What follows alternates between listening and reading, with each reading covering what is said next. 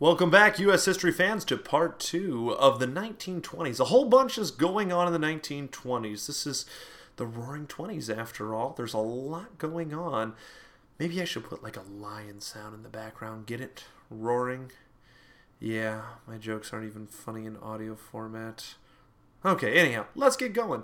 So, women wanting the right to vote in the 1920s. Now, this all happens with the 19th Amendment, so keep that one in the back of your head, but we're going to be talking about some of the history of it and whatnot. This is also known as women's suffrage, or women wanting the right to vote, and it kind of is seen as starting back in 1848, at least United States-wise, in Seneca Falls Convention in New York. And there, women demanded the right to vote at the convention. Didn't really kind of go too well for them. So, obviously, it's not going to happen until the 1920s unit here that we're finally going to get women the right to vote. And a lot of this had to do with anti-suffragists. And the weird thing is about this is it's both men and women of all ages and all economic backgrounds that didn't want women to have the right to vote. So here are some of the reasons, at least how people justified it. They felt that women would become too manly if they decided to vote. I don't know. That's my best being manly. Women could be easily manipulated by politicians because they're fragile brains. Oh no, that's me being very facetious, by the way. Politics would distract them from their duties at home. Oh no, that was me being facetious again. And finally, well, it's like 1920. If they wanted to vote, they would have already wanted to vote by now. Maybe they just don't want to. All right, so those are kind of the top reasons. Well, we got to see some, suffragists come along. So Susan B. Anthony became a big proponent for women's rights, and she led a group to Rochester, New York, where she insisted on voting, and they insisted on arresting her. And so after that, they figured there was probably two paths that they could take to get women the right to vote. One, a constitutional amendment, which we eventually get, where basically if we change this and then it goes all over the United States, women can vote. Or we could do it on a state-by-state basis. So if this state lets women vote and this state does, you can just go to those states. And if we get enough of them, eventually it'll work out in our favor. So Susan B. Anthony and some others formed the National American Women's Suffrage Association, NAWSA, N-A-W-S-A. And basically, up until 1910, they didn't really have a ton of progress being made. But then they started becoming. The times were changing. Let's put it that way. So, an offshoot of NAWSA, Alice Paul and Lucy Burns took over a NAWSA committee that was working on a giant federal suffrage amendment. And they organized a group of around 5,000 women, and they marched on Woodrow Wilson's inauguration. And so we're seeing a lot getting done here and, trying to motivate people to make changes in a positive way.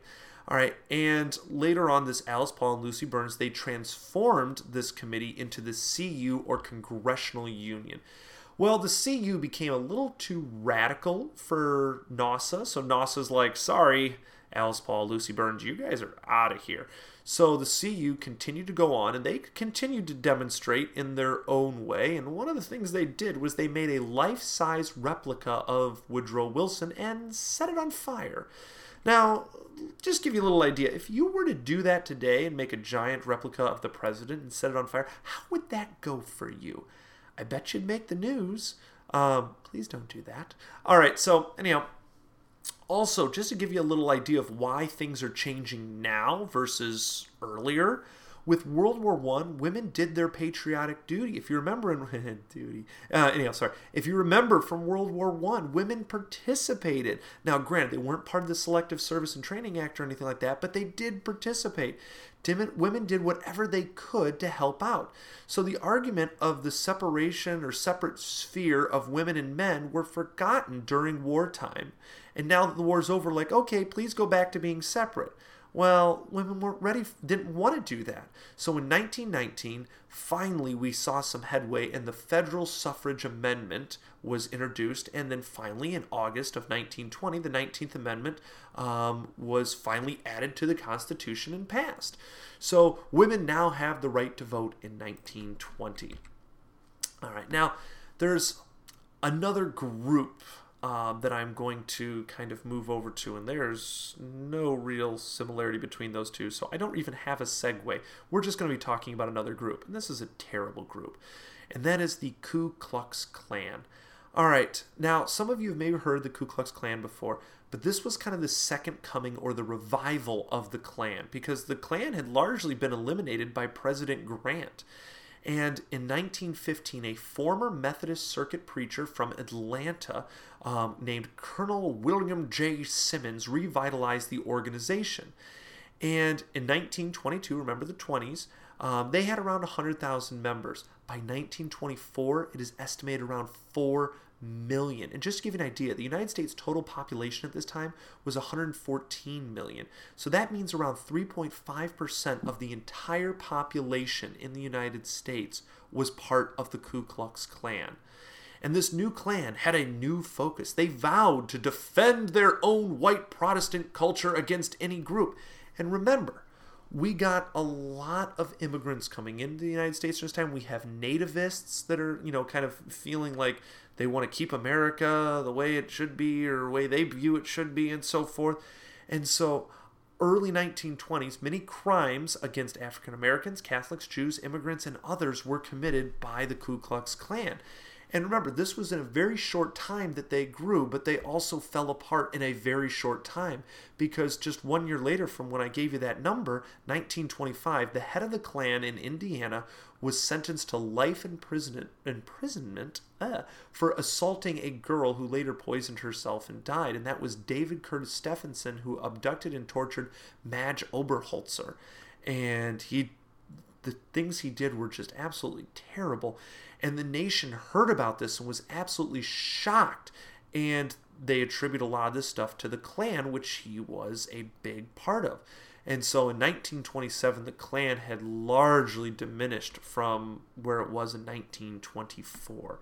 So just to give you an idea that we see the Klan pop up and go away very quickly in this 1920s. All right. And moving on, we're getting kind of close to the end here, but I want to talk about immigration and some of the things that will lead to. Now, we've been addressing immigration, but I want to go over a little bit more here as far as some acts and so forth. Now, going back to 1921, at Harding's request, remember our President Harding here, Congress passed a law restricting immigration. Now, this was only supposed to be temporary, and it instituted this thing called a quota, or a numerical limit imposed on immigrants representing certain ethnic groups or nations. So, all right, we're only going to accept 1,000 immigrants from this country and only 500 immigrants from that country. Later on, in 1924, we have the National Origins Act, and this reduced the amount of immigrants that were allowed in by that previous quota. So remember, this is where we're getting more isolationists. We're not accepting people from the rest of the world. We're closing ourselves off. This National Origins Act also added more restrictions on the Japanese. This will come into play a little bit later on when we get to World War II. China had already kind of been shut down with the Chinese Exclusion Act. So we're not allowing people into our country from outside. This created internal movement or internal migration, and this time period became known as the Great Migration, which was the movement of approximately 7 million African Americans out of the southern United States to the North and Midwest and even the West, and this was basically from 1916 to 1930. African Americans migrated to escape racism, seek employment opportunities, industrialized cities, and to just, get better education for their children. And, all of this was just, basically to get a better life. And African Americans, like I said, to get rid of racism, there was segregation still going on in the late 19th century. There was the Jim Crow laws, which were legal racial segregation in the South.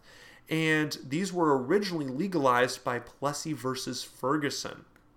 And later on, when we get to, Brown versus Board of Education, we start to see these starting to go away. But, people didn't want to be around that racism. I mean, still today, people don't want to be around racism. Also, there was an animal that caused people to want to move, and that was the boll weevil infestation of southern cotton fields in the late 1910s, which forced many sharecroppers and laborers to search for alternate employment opportunities. So these people who they can't work down there because their farms that they work on or own or whatever aren't doing very well. There's racism going on, so it's like, okay, there's two reasons to want to leave. All right, on top of that, there was a lot of job opportunities. So I can't work down south, but now there are job opportunities. Because remember, those war industries had created a lot of job openings for African Americans. And it wasn't so much in the factories, but a lot of other service jobs that had been vacated because people started to work in the factories. So if you were African American, it's not, you might be able to work in the factories, but there was other jobs available too. So there's a huge job opening in the market and opportunity in the North and Midwest and West and so forth. Also, World War I and the Immigration Act of 1924 that we talked about effectively put a halt to the flow of European immigrants that were coming in to take a lot of these jobs. So there was a shortage of workers, so these African Americans started getting these jobs. And finally, to get one more push factor, the Great Mississippi Flood of 1927. So this huge flood, and all these people are having, their homes are washed away quite literally. You know what? Let's just move at this point. And a lot of people did. So, now, as these African Americans are moving out of the South, they're taking with them some of their African American culture. For example, in the 1920s, in Harlem, the African American population grew from 50,000 in 1914 to 200,000 in 1930. And this Harlem Renaissance, also known as a literary awakening, was kind of the African American cultural movement. And I've addressed this a little bit before, and I told you I'd be getting into it a little bit more. Well, here's that section. Let's talk about it more. So just to give you an idea of some of the people that became involved during this time, James Weldon Johnson, he emerged as a leading writer of the Harlem Group. Not only a writer, he also got involved with politics and was an executive secretary for the NAACP, National Association for the Advancement of Colored People, the longest running civil rights organization in America. And this civil rights organization was formed in 1909 by Moorfield Story, Mary White Ovington, and W.E.B. Du Bois. Sorry if I mispronounced some of those. And its mission is to, quote, to ensure the political, educational, social, and economic equality of rights of all persons and to eliminate racial hatred and racial discrimination. And the NAACP still pops up in the news today, going for this mission. And so, that James Weldon Johnson that we talked about that was part of the NAACP, published a lot of cultural works for, as part of kind of African American culture moving into this Harlem area. One of his most famous works was the God's Trombones of 1927, a collection of sermons in rhythmic verse modeled after the style of traditional black preaching. Leading poets of the Harlem Renaissance were Claude McKay and Countee Cullen. McKay, Harlem Shadows in 1922. Cullen, a collection of poems he called Color. And during this time, in this cultural movement, we saw the Jazz Age come into its own, and sometimes it's also known as the Swing Era. And we saw such names during the Swing Era, big shots as Ernest Hemingway, F. Scott Fitzgerald, Louis Armstrong, and Sinclair Lewis, Hemingway, writer of the 1920s, big time, Fitzgerald, writer of the 20s, most well known for The Great Gatsby, which is like the epitome of the 1920s, kind of moving into Great Depression time period and everything. And he was the one who coined the term the Jazz Age. Armstrong was a huge jazz musician, and then Sinclair Lewis was a writer, insightful and critical views of American capitalism and imperialism, very interesting reads. And, building on this whole Jazz Age, people listened to jazz. And this was kind of the big thing in Harlem. It actually has its roots in New Orleans, though. But anyhow, in this Harlem area, we saw some 500 jazz clubs, and everyone is dancing the new dance craze, the Charleston. And the Charleston was, done by all, but one of the big ones they were done by was the Flappers. And a flapper, the term flapper in the 1920s referred to a new breed of young women who wore short skirts, bobbed their hair, listened to the new jazz music, and flaunted their disdain for what was then considered acceptable behavior. Maybe just like teenage girls, is that what we say? Sorry, stereotyping, I guess. Now, all these changes going on, there was some backlash to it, and one of the big ones was in the North, not the South, with this racial tension. So this is the last thing I'm going to kind of leave off on, and it was the summer of 1919. Mob violence between white and black Americans erupted in around 25 different cities, and this became known as the Red Summer, and it was because of all the blood that had been spilled during this time. And the worst of these race riots had occurred in Chicago. And African American population in that area had doubled since 1910. So in 9 years, it had doubled, and it all kind of happened because of Lake Michigan. I know that sounds kind of weird, but a group of African American kids were swimming, and one of them had drifted over to the whites only side of the beach. Now, usually when we think of, white section, black section, we don't usually think of the North, but yeah, there was areas of the North where this happened. And a white man who was upset by this thought that the logical thing to do was to throw rocks at the kids. And he hit a 17... I'm saying that facetiously because what an idiot. And one of the rocks hit a 17-year-old boy and he drowned. So after that, several days of chaos ensued. 23 African Americans and 15 Caucasians had lost their lives. 537 others were wounded and left hundreds homeless and lots of property damage and so forth. So we did see some backlash to all of this. So I'm going to kind of hold there for the 1920s. We're going to pick up in our next unit talking about Prohibition. And this is still kind of 1920s, 1930s talking about here.